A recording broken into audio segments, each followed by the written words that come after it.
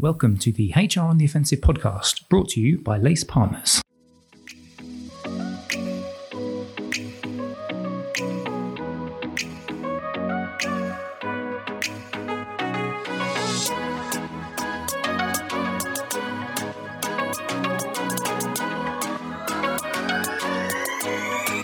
Good morning, good afternoon, and good evening, and welcome to the latest HR on the Offensive podcast. It's me, Chris Howard, back again on another one of our fabulous Thursday podcasts. Although I do appreciate that you may not be listening to this on a Thursday. It may be a Friday, Saturday, Sunday, Monday, Tuesday, Wednesday, Thursday. No, I said Thursday already. Today's podcast is a LACE-only affair. It is myself. It is our co-founder, Cathy Acratopulo. Hello very much. Hi, Chris. You all right? I am. I'm good, thank you. I'm looking forward to this one. Interesting debate. This will be an interesting debate. I'll tell our listeners what the debate is in a second, but let's introduce our third LACER into the mix, Evan Wynne from our team. Evan, how are you, sir? Fantastic, Chris. I'm genuinely delighted to be here. Love it. Love it. So this topic we're going to talk about today is really, really topical in the press at the moment. That's why we're kind of recording this and we're going to try and release it as quickly as possible because it's being talked about a lot. And it's about this enforced return to the office. There's been lots of stuff being said in the press around businesses that are mandating their staff to get back into the office. And we're going to have a little bit of a debate about it, the pros, perhaps the pitfalls as well. And we've also written a blog about it as well, which we released at the time of recording. It was this week, but I suspect when you lovely listeners are listening to it, it will probably be a week or two ago. But check it out if you haven't. You can check it out on the LACE Partners website. It's lacepartners.co.uk/insights. And the blog itself is titled The Enforced Return to the Office, Positive or Pitfall. So quick framing exercise there. But I'm going to start off with you, Cathy, because you obviously wrote large parts of the blog. So why is it that we need to be talking about this right now? Well, look, I think we've probably all seen some headlines, right, from a global perspective, but recently in the press, there's been a number of organisations who've come out and mandated the return to the office. So American banks, JP Morgan, for example, is asking all its leaders to come back 5 days a week, not asking, but demanding that they come back 5 days a week. You have Bank of New York Mellon saying that you may face corrective action if you don't come back to the office. I'm not sure quite what that means, but that was the language used. We have Aviva who are saying that from a perspective of bonus and reward, they're going to link the amount of time that leaders are in the office to their bonus. And then you've got AOL World saying basically, if you don't like it, you can quit, but we need you all back. So there's some really emotive language in headlines right now that clearly are catching the attention of the press and us as readers. But I think also from a personal point of view, we're all getting into that stage of post-COVID when we maybe had a far greater degree of choice about where we worked. We're now into that sort of how do we operationalize that going forward point of view? And actually, it's not straightforward, right? And from a personal point of view, you can really understand why working from home has its benefits. You know, you save time on the commute, etc., and you can get work done maybe in a quieter environment versus being in the office, which we all enjoy. We want that social engagement. We want to interact with our colleagues and we want to ensure that our people are learning and innovating. So you can see both sides, but actually what's becoming very topical now is organisations forcing the agenda and taking away the choice. So it's a really interesting debate. There's lots of pros and cons on both sides. Looking forward to getting into it.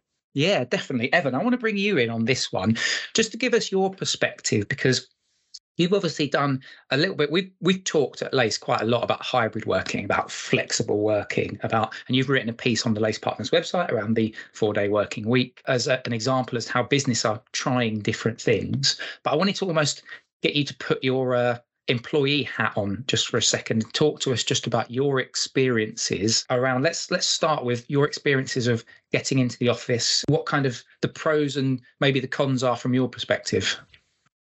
Well, first of all, I am a fan of going into the office. As you both know, I live around 25 minutes away from the office, so it's really quite easy for me to get into the office. However, there are days where it is better for me to be staying at home. For example, I play Gaelic football, so I train on a Tuesday night and a Thursday night, and I don't get home till 11 or half 11. And having the flexibility to be able to work from home allows me to have that half an hour extra to stay in bed when I don't get to bed on the time that I usually go to bed at. So yeah, in terms of having the flexibility, I think it's great in that sense. But I'm a massive fan of going into the office for the reasons that Cathy's just mentioned. So that social interaction piece, I love going in and seeing other people that I wouldn't see on a day-to-day basis, and also the kind of finding out what other people are doing. Obviously, we're a HR consultancy, so we're all doing client work, but it's really, really interesting for me, especially early on in my career, to kind of ask and see what other people are getting involved in. So what kind of different pieces of work they're doing on different clients, because that allows me to kind of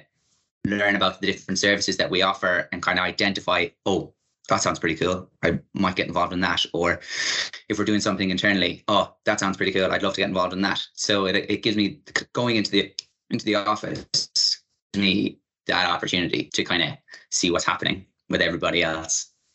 Yeah, it's an interesting one, because it's almost that learning by osmosis is something that is really valuable for people at certain stages in their career. Cathy, just want to get your thoughts there on what Evan was talking about, particularly when we were talking about being able to impart knowledge and be able to learn that kind of those certain skills from people that you just don't get through that kind of, if you're fully remote, for example. And by the way, in this, what I will caveat for this podcast today, for you lovely listeners, we're not advocating one way or another. I think we're probably going to get to the point where, there is no one size fits all, and it will depend on different businesses. So we'll get through some of the negatives of it, but let's just focus on the moment on that kind of the learning piece, if that's all right.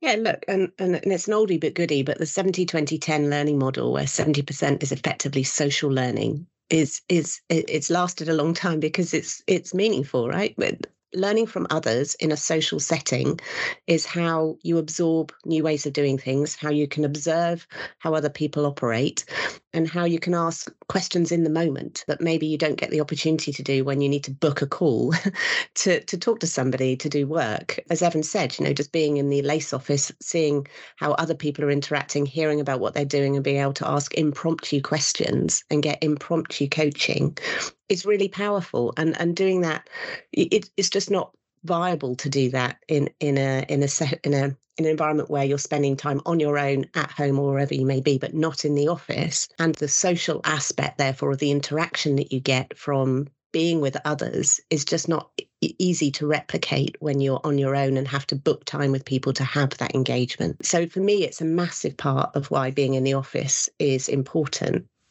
And it's not just that coaching and learning, it leads to innovation.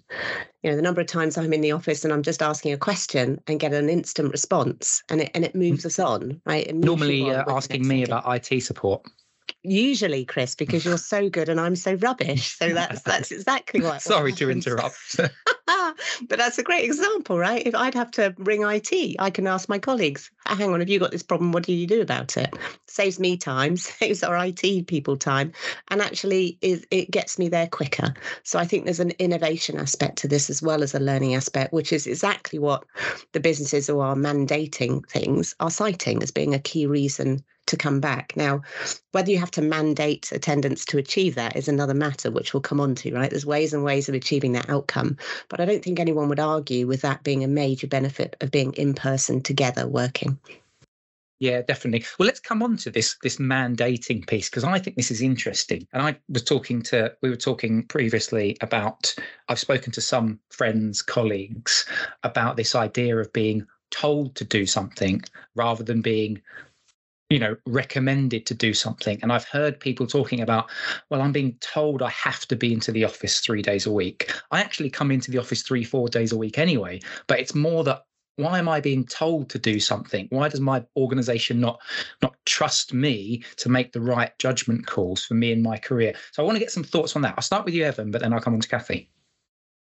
Yeah, well, the trust thing is massive. If I was told that I had to come into the office, I'm kind of asking, why? Do you not feel like I'm doing my job in the best way possible, doing both working from home and working from the office? So that's huge. If an organization forces you to come back into the office, I would say that they're not trusting enough in the employees that they have. And I'm the same as you, Chris. I come into the office 3, even 4 days a week. So why can't I have the choice to do that if it suits me?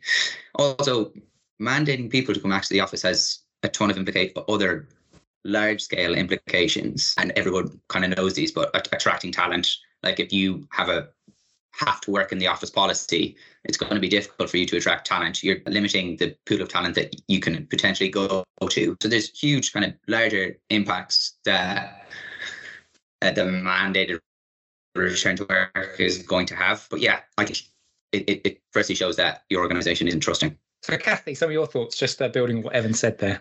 Look, mandating is an interesting cultural choice. All right. So there must have been a decision-making process that the powers on high in these large-scale organisations have gone through to make that choice. And it's a real reflection of the cultural environment in which they're operating. I'm sure there's no coincidence that some of the organisations that have come out in the headlines are big US banks, right? They're US domiciled, they have big presences here, and then they operate differently to maybe how some other organisations operate. Ultimately, it is a cultural choice. From a business point of view, there are good reasons for getting people back to the office, right? If you've got a massive retail estate that you're maintaining and spending a lot of money on, then you want to make sure it's utilised, that you're using your asset wisely. Similarly, if you've got clients that really need to meet with your people face to face, then you're going to need to ensure that you've got good coverage of people to have those interactions with your clients. There are a chunk of businesses that have no choice already. Right. So if you think about the hospitality industry, the retail industry, the sort of well-being industry, doctors, nurses, etc., really hard to do a lot of those jobs unless you're in the office or their equivalent of an office. Manufacturing would be another example. So in those instances, you can understand where you've got maybe 80, 90% of your workforce that has no choice. For those that do have a choice within that organisation, you can understand from an empathy point of view alone, let alone a demonstration of leadership perspective, you will want people to be back in the office so that you can say you are empathizing with your broader workforce, right? So there are good business reasons for this to happen. I personally see it as a cultural statement, if that's the way you're going, to mandate it as opposed to leave some degree of flexibility. I think also to Evan's point around attracting talent, we are still in a really challenging talent attraction environment. The power is still very much with the employee to choose where they work. We are still at, really low levels of unemployment. There are multiple unfilled vacancies. So it's quite a brave choice to say in the market right now, our position on this is we are not offering flexibility. You will come back to the office, when there are plenty of other employers who are not saying that and are still leaving a degree of choice with their employee group. So again, you have to question, are you impacting your ability to attract and retain talent over time with that statement? Or is it so fundamental to the success of your business that actually it's good business sense to take that risk because it enables you to be more effective as a business? So we really have to understand what's driving the business decision to make that statement.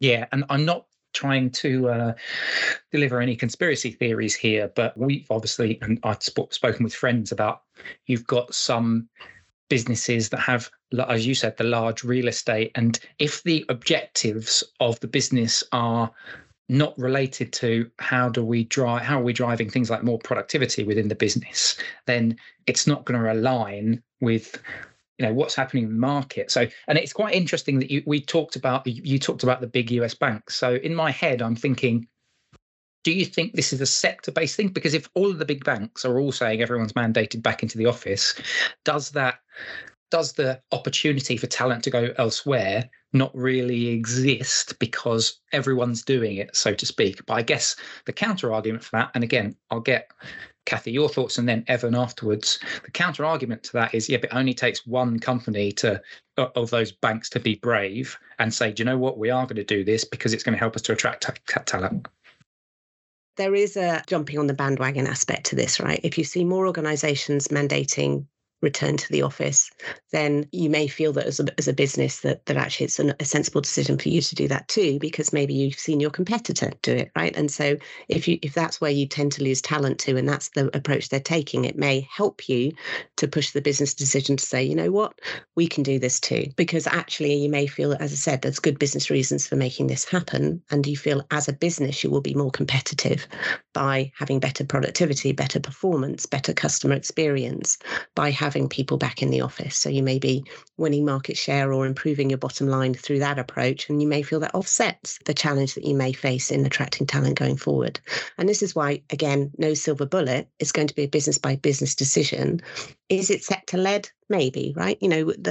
As you say, there's a few other headlines there coming from the US domicile businesses, but actually there are others that are not. I think it comes down to that rationale as to what is the business benefit of making this happen quicker than it maybe would do if we just left it to evolve on its own, versus the risk of people either leaving or not being able to attract talent over time. Yeah. And Evan, just to close this one out, any sort of thoughts from that perspective from you? I think in terms of your question, if people are able to move to another company, I would still say yes. I would still say there are organizations that, even though a lot of organizations are saying, look, you have to come back to the office a number of days a week or 5 days a week, I definitely think there are going to be organizations that say, we don't have that policy. You don't need to do that. Come and work for us. And I think people will continuously look for that kind of flexible working. We talked a lot about the business making the decision. I'd be really, really interested to see how they did that and whether or not they asked their employees at all. What data did they use? Did they go out to their employees and say, are you more productive? Do you like working from home? What are your job satisfaction levels? That kind of stuff. Did they go out to their employees and say, and gather that data and use that to influence their decisions? I would probably say no, but I couldn't be 100% sure. And then Cathy, you spoke about different industries. I'm kind of going off on a bit of a tangent here, but you spoke about different industries. But there's other types of flexible working practices that you can offer. Chris, you spoke about the 4-day work week at the very beginning. That's a type of flexible working offering that you can provide your employees if they have to be in the organization. If I'm a nurse, let's say, I could do compressed hours where I do 3 12-hour shifts or 4 10-hour shifts, but I get 3 or 4 days off. So there's other types of flexible working practices that you can offer. Exactly, Evan. And what's catching the headlines here is the office attendance as opposed to those, right? And I agree with you. There are ways in which you can deliver flexibility and choice to your workforce, whether they have to physically be present to do their jobs or not, right? But I think here, that what I've also found interesting is that some of the practices that are being spelt out in the press actually relate to leaders. And there's this the attachment of leadership bonuses, for example, to physically being in the office, or a direction of JP Morgan, for example, where 5 days a week is for their senior people, whereas others are 3 days a week for the less senior workforce in JP Morgan. So why is that? And I think that's really interesting, because if we think about it, senior people in a business are more likely to live in an environment that is conducive to working from home, right? They may well have their personal office space at home where they have their own environment where they don't get interrupted and aren't trying to work at a kitchen table. They're unlikely to be in shared accommodation with others apart from their family, right? They're likely to have gardens. They're likely to have larger spaces to feel comfortable in. And therefore, maybe from their point of view, actually, I can do my job perfectly well from home. But actually, it's those individuals who probably have the most significant impact on the culture, the learning, the innovation that's going on in the business environment. And hence, attracting them back in particular is proving a bit of a challenge, right? When from their point of view, on an individual level, they may feel they can do their job perfectly well at home. But on the collective level, they have a huge influence on the performance of the business, and that can be enhanced by being physically present in the office for all the reasons we've described. So it's quite interesting that group alone are being targeted by different businesses.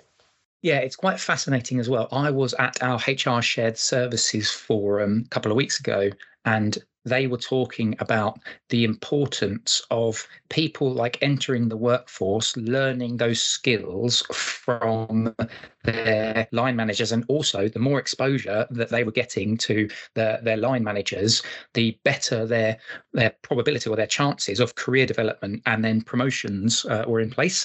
So if those line managers themselves aren't in the office, then that stifles that sort of next generation coming through. So that's just quite an interesting take. I want to talk about, because one of the sections that we talk about in the blog is make the office experience amazing, which is kind of the flip towards, well, we're just going to tell you to do something. It's kind of the carrot and the stick side, isn't it? And we talked about, if you've got a great place to work, it doesn't matter whether or not you're told or not told, you want to be in there. So Evan, I just want to start with you, just get some thoughts from that perspective that, you don't need to worry about mandating people if the culture and the vibe that you get within your working environment is that good.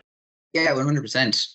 And Cathy mentioned it there. There's individuals who probably have spaces at home that are easier to work in. Currently, I'm living in London City, so I'm living in a flat that wouldn't be the biggest. I've no garden, and I'm 25 minutes away from work. And the workplace that I go into is a lovely environment. And you're not just saying that because Cathy's on the call. No, I'm not just saying that. Speak freely, Evan. I'm speaking freely. We get free coffee, first of all. So free barista coffee when I go in, which is a danger in itself, but it's a lovely perk to have. But the kind of environment that you go into, so we have an open plan office, you can freely chat to people beside you. And again, it goes back to this learning piece. If I have a question, I can easily just see that Cathy's across there and she might have worked on something that I've worked on before or something similar. And I can go over to Cathy and ask her a question about it. So it comes back to that. And there's kind of different areas where we can, within the office, where we can go and collaborate. So there's meeting rooms with kind of whiteboard spaces where if we need to hash things out as a group, we can go and do that. So they're the kind of some of the things that you would be looking for in an office to make it great. If someone was to say, Evan, you need to be in the office 5 days a week. I think that from my perspective, the environment does need to be appealing. If you're being asked to go back to work and the office is less comfortable than home, is less conducive to enable you to do your job, why wouldn't you want to stay at home, right? You need to overcome the challenge of, for lots of people, an hour each way's commute, right? They're losing time when they would normally be working in comparison with what they've been doing for the last few years. So it has to feel better and it has to be exciting, amazing, conducive to doing your job. But we are all social creatures, right? We have to recognize that being at work should be fun as well. So actually providing an environment where you can interact socially, where you can collaborate, as Evan said, where there's space to not just sit at your desk, I think it's really important. We're a growing business. We need to move on from our lovely office that we've got at the moment and go to another space and that can accommodate our bigger team. And a big part of us choosing where to go was ensuring that actually that there was plenty of collaboration space, open space where people can stand around a whiteboard and work out solutions together, that it does feel fun to be in and it's a positive environment and it reflects our culture. And therefore, that actually having that compelling environment to be in is a big attraction factor, a pull factor, as you say, Chris, the carrot, if you like, rather than the stick, of ensuring that you get the balance right. Now, if you overlay on that, if we said to everyone at LACE, you have to be in the office 4 or 5 days a week, that takes some of the shine off that environment, I think. And from our cultural point of view, it's not something we're going to ask our people to do, but we also do want people to get together, and we encourage people to do that by providing an environment that makes them want to come in. Yeah, definitely. And just building on your point around social beings, I think there's a big part around the well-being side, certainly for me personally, the mental well-being side. So I've had days where I've been at home and you just feel a bit, because you're in your, almost, for me, I'm lucky, I have an office and I effectively my box of work, which I can then go into and then exit at the end of the day. But still, if I spend too many times in that box without getting that camaraderie, my own it's a balance, isn't it? Because my own productivity, all right, I get 2 hours back that I could then do work. But if my well-being is such that I'm not feeling as engaged, then that's a challenge. And I've had instances where I've finished a day and just been a bit like, and then I've gone into the office the next day, and even though I may not have physically been able to output as much, my engagement in what I was doing was actually a lot greater. So I just think that well-being side is an interesting point. Yeah, and I don't think we can underestimate that, Chris, to be honest, and the positive support environment you get from being with other people, as well as the lifting your spirits type environment. I think it's really important. Sorry, Evan, go on. I was just going to say, it absolutely has a knock-on effect then. If you go into the office for 2 days and then you work from home on a Thursday or a Friday, I can imagine that your energy on that Thursday or that Friday is higher again because you've gone into the office. Exactly. I think I also want to come back to Evan's point earlier around how do you know it's the right thing for your employees? Have you asked the question? I think to me, that's the critical balancing act here. It's a brave decision, right, for an organisation to say you have to come back to the office. And to your point, Evan, ideally they've done that after some degree of consultation and discussion with the workforce to understand their preferences. But whether they've done that or not, I think if an organisation is going down that route, it's really important to set out why, because we're all logical people, right? If we can understand that there's a business imperative, that the business success and my role within that business and my future success is dependent on me and the business having more presence in the office, we get it, right? We can understand the logic. But I think, ultimately there is this need to ask individuals what their preferences are, but to explain the rationale as clearly as possible so people understand the reasons rather than it feeling like I've had no influence or no choice in the matter.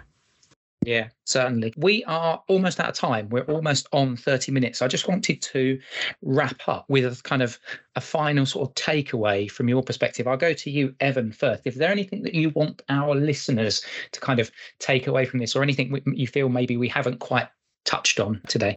And I think it's kind of to echo exactly what Cathy just said there. Ask your employees what would work best for them. If you're going to implement a mandated return to work, make sure that you do it in the right way. And also, it doesn't have to be permanent. Why not pilot and then gather more data and then see if it's working? If it's not working, then pivot.